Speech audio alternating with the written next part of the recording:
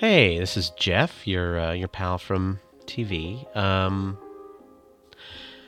been wanting to do this for a while. I want to talk a little bit about, or hear from you about, being stuck in whatever your creative process is. Not just because of this writer's strike thing, but I'm interested in learning how to push back from hustle culture, for lack of a better word, grind culture. Oh man, I'm working so hard, I'm grinding so hard, and I'm probably dying inside. There's gotta be a way to get things done that you care about, create the things that you want to create, make the stuff you want to make without literally killing yourself, or ignoring your health, or ignoring the well-being of your relationships. There's got to be a balance between grind and do absolutely nothing. And how do you deal with the feelings? How do you deal with the feelings of I want to do something, but I'm just not motivated, or I'm motivated, but for somehow I just can't focus enough to do it, or I want to do everything and I can't choose, or I've always wanted to try putting a certain piece of art out into the world, but I'm too scared. Stuff that is holding you back from when you go to sleep at night thinking, yeah, I did it today. Today I took a step, or today I put something out, or today I did something that I felt like is what I'm supposed to be doing with my creative life. I'm not interested in gimmicks and hacks and get productive quick, kind of things. And, these are the top 10 ways that you can. I'm not interested in that.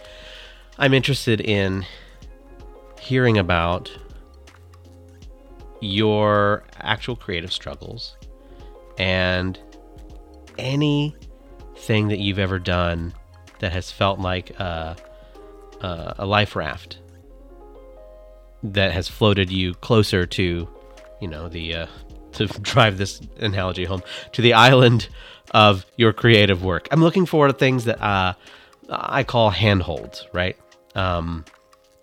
What's the stuff that when I'm in a dark spot that I can grab onto that I know is going to help me make the thing I'm trying to make? I'll give you one. I'll give you one of mine. Sometimes, a lot of times, I understand that I have to just sort of be in the room with whatever the project is going to be, sort of in the cage, So I'll go into the studio and there's something that needs to get done. And there are days where it's, okay, I can try to start this right away, but that's just not going to work because I've tried that before. I know now that I'm going to be in this room and I'm just going to, for lack of a better word, goof around for sometimes an hour before the boredom kicks in, and doing the thing that I'm supposed to do is more interesting than goofing around, because I've decided that leaving the room is not really the option. Which is not true. I mean, I'll go get a bowl of cereal or get a cup of coffee or whatever. And so I just take that hour of I didn't get anything done time as kind of the price of admission.